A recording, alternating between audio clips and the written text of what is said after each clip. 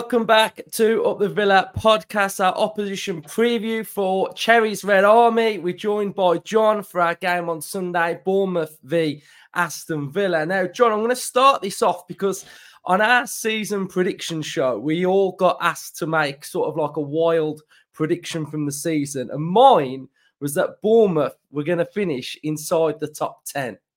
So your reaction to that might be like, it's quite wild, but I felt like Iraola would sort of get you ticking. And I think he kind of has got you ticking in recent weeks. And it's sort of probably been a bit of a slow start, but I think you're starting to get there. So my first question to you would be, how impressed have you been by probably like your recent turnaround? But just talk to us about, the start of the season. Yeah, thanks for having me on, by the way. You saying that Bournemouth had a chance to finish in the top half is not outlandish at all compared to based on a lot of other previews that I've heard from from other Discord groups and whatnot, because I think the sacking of Gary O'Neill, bringing in Iraola, the transfers that we were making were all so positive. Just that there was such a feeling of enthusiasm going into the season for Bournemouth fans, despite the noise from outside looking and going how harsh that was on Gary O'Neill, which there is a debate as to whether or not that was the right decision, but that will be for the end of the season. But the one issue that we were always going to have was that we had a diabolical start to the season in terms of fixture difficulty. The first game I could say that I went into thinking we have a chance to win this was our 9th game of the season away at Everton, and we lost that 3-0. So it was, we got a point away at Brentford, a point at home to West Ham on the opening day, which was a really good result in hindsight considering how they've started, and a point at home to Chelsea, which is part of the course probably the way they're going at the moment. So I think it was a worrying start, but the important thing is that there was still a feeling that Iraola was the man that could take us forward.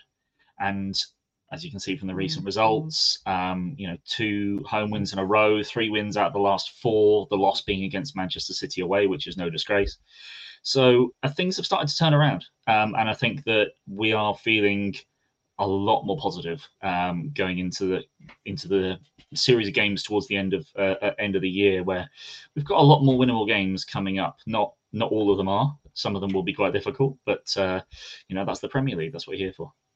Yeah, I kind of felt like you'd hit the ground running a little bit. I felt like it would be one of those starts where, how there's always a team that starts really well and might peter off a little bit. I kind of expected that sort of a start, because I remember watching and it must have been on on the Bournemouth YouTube channel of like a video of him showing like how he wants to play and how he wants the players to sort of grasp his system. And I just felt like that looks a man on a mission to me. But why do you think it has sort of took a little bit of a while to get going? Because, like 13 games into a season, that's quite a while to sort of start sort of like picking up, a bulk of wins.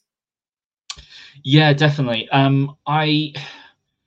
It's difficult to just lay it purely at the style change, because Aston Villa fans themselves will know that you can go from a manager to 2 different managers with vastly different styles, and performances can improve immediately. But in terms of Bournemouth and the squad and the style that we've had since Eddie Howe left, we went through Jason Tindall briefly, Jonathan Woodgate, Scott Parker, and then Gary O'Neill. All of those are quite negative, apart from Jason Tindall, who wasn't the greatest as a manager in the first place. But all of them were quite negative, really. Even in the Championship, it wasn't all that fun watching Scott Parker's football, and we came second quite comfortably. But with the squad we had, we felt that there was a lot more that they were capable of. That changes in the Premier League, and Gary O'Neill did a fantastic job of keeping us up. But we were statistically one of the 2 worst teams in the division next to Nottingham Forest, who also miraculously stayed up. So we're going from a series of incredibly negative managers, very counter-attack, sit deep and try and make a point, to a manager that's going to want us to mostly stay a very high line, really press aggressively high up the pitch, and it's a complete phase shift. So there's a difficulty in the players adapting to the new style. The second is, I mentioned the fixture difficulty, and to be fair, Iraola had a reputation at Vallecano for doing well against the big teams, but you combine that with the fact that it is a new style, and the teams in the sort of upper echelons of the Prem are much better than the teams in the upper echelons of La Liga, excluding obviously Atleti, Real, and Barcelona.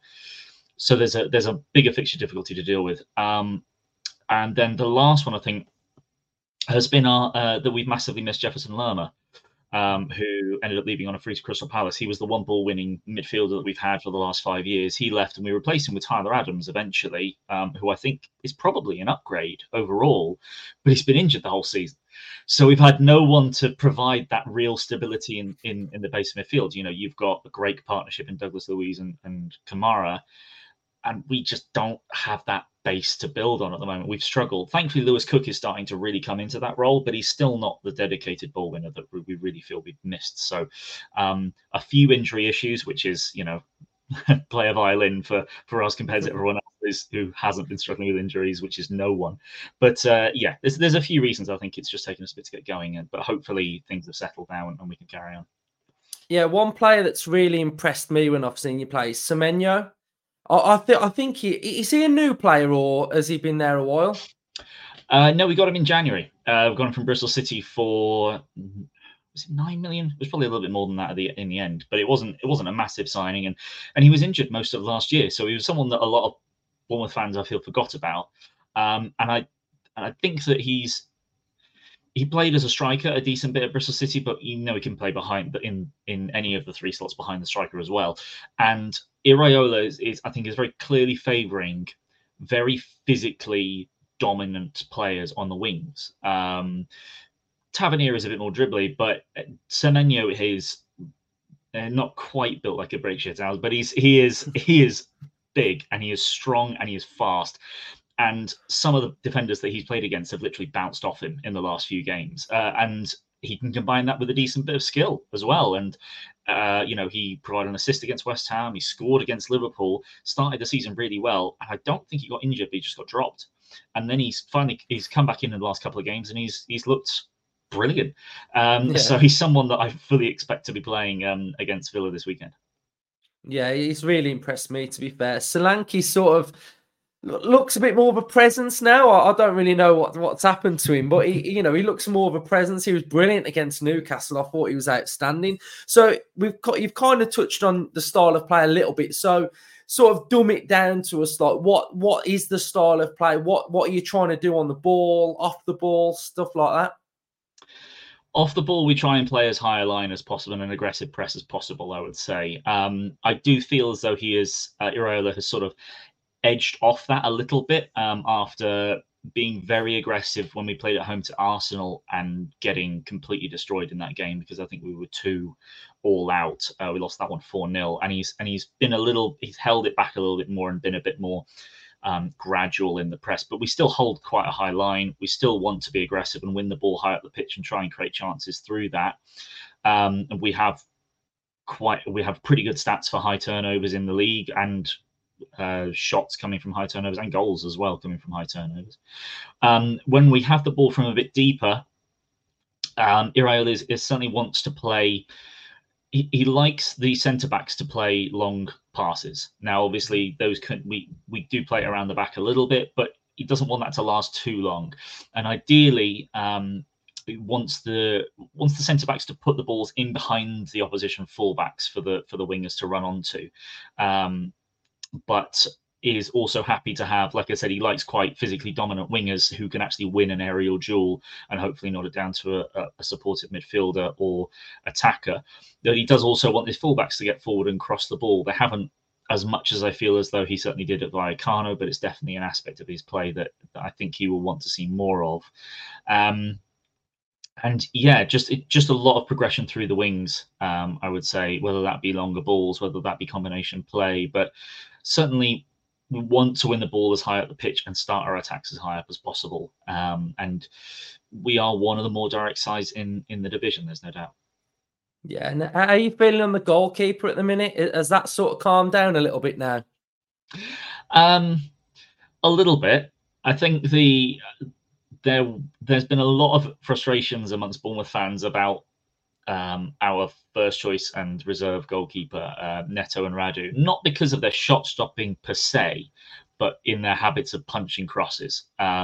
We have often been frequently under the cosh for prolonged periods, and there's been a few goals that we've conceded where the keeper's punched across and it's kind of not gone very far and they've scored within 10 seconds. And we just frustrated that modern day keepers don't catch as much as they used to, basically. But I think that's a league-wide issue.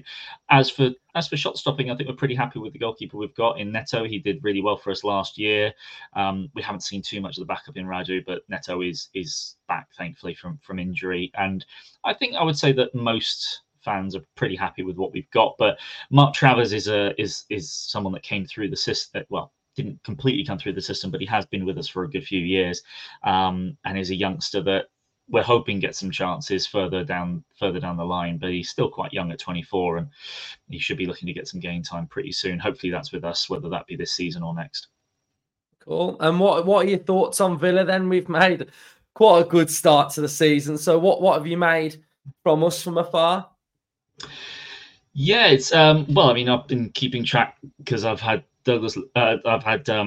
Watkins in my fantasy team the whole season, so I've been very keen on keep making sure that I see how Villa are doing for him. But I mean, you've got players like Douglas Luiz that are certainly looking like they're world beaters at times this season and have really come into the fore under Emery. I think it's been interesting to see the slight tactical changes that he's been making. And I mean, Emery is someone that will change things 5 times in a game if he needs to, and certainly he's one of the best managers in the world. I don't think there's really any doubt about that in terms of his record across all the teams that he's been with, as much as Arsenal fans might try and tell you otherwise.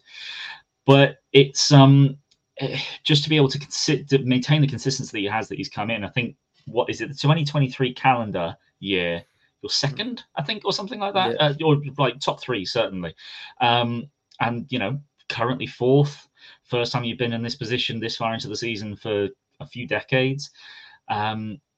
It's just, there just seems to be such an air of confidence around the team and around the fans as well. I would say, I'd imagine it took a while to adapt to the change in style as a fan base to sort of understand what Emery was going to do. But yeah, all told, I think he's just someone you've got to trust that he knows what he's doing, and he's getting the most out of so many players.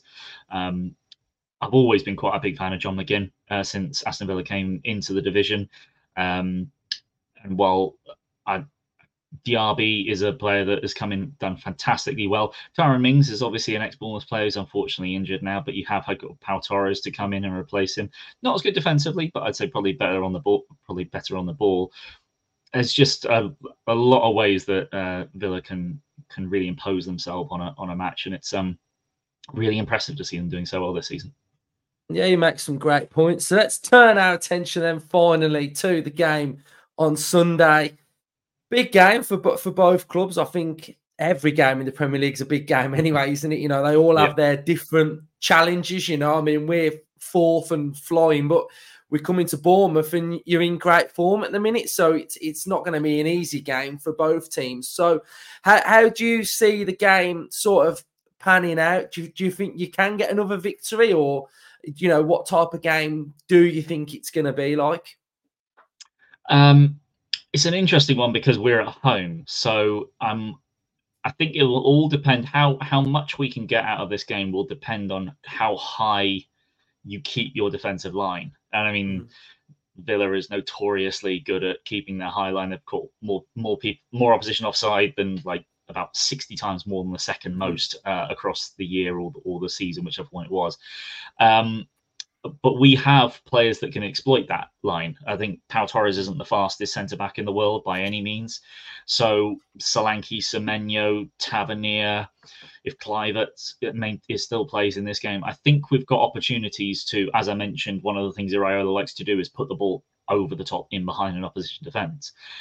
And provided they are able to beat that offside trap, I think we can create quite a few opportunities. On the whole, I see Villa dominating the game. There's no doubt possession-wise. and our midfield has done well in the last 2 games, but it's been against a very depleted and tired Newcastle side and a very poor Sheffield United side. I think we'll find it a lot more difficult for our midfield to really get hold of the ball and keep it in this game. And I think that will be a big reason as to whichever team comes out in this one as to who can really maintain some level of control in midfield. But the other one will be whether Lloyd Kelly plays for us at left back, or whether it's Kirkes that comes in. Now, obviously, I don't know what you might play. Matty Cash, you might play Bailey, you might see Diaby going on the right hand side more so.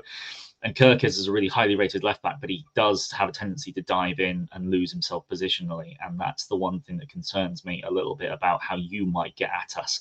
And Kelly we'll see. He got substituted at half time in the last game because of tightness in his hamstring. So. I certainly see us finding a way to create chances, and I think we'll probably score. But as for the result, I don't see us winning, certainly. But I think we could nick a draw. I think we might be able to nick a draw. Yeah, I think it's going to be an intriguing game, and for it kind of reminds me a bit of Emery. I don't know why, but I think that's a good compliment I could probably give him. That he does really remind me of like a younger Unai Emery. So it's going to be a fascinating game. It's been great to chat to you.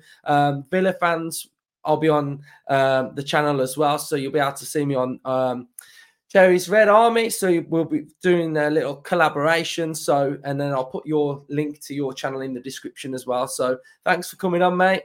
No problem. Thanks very much for having me.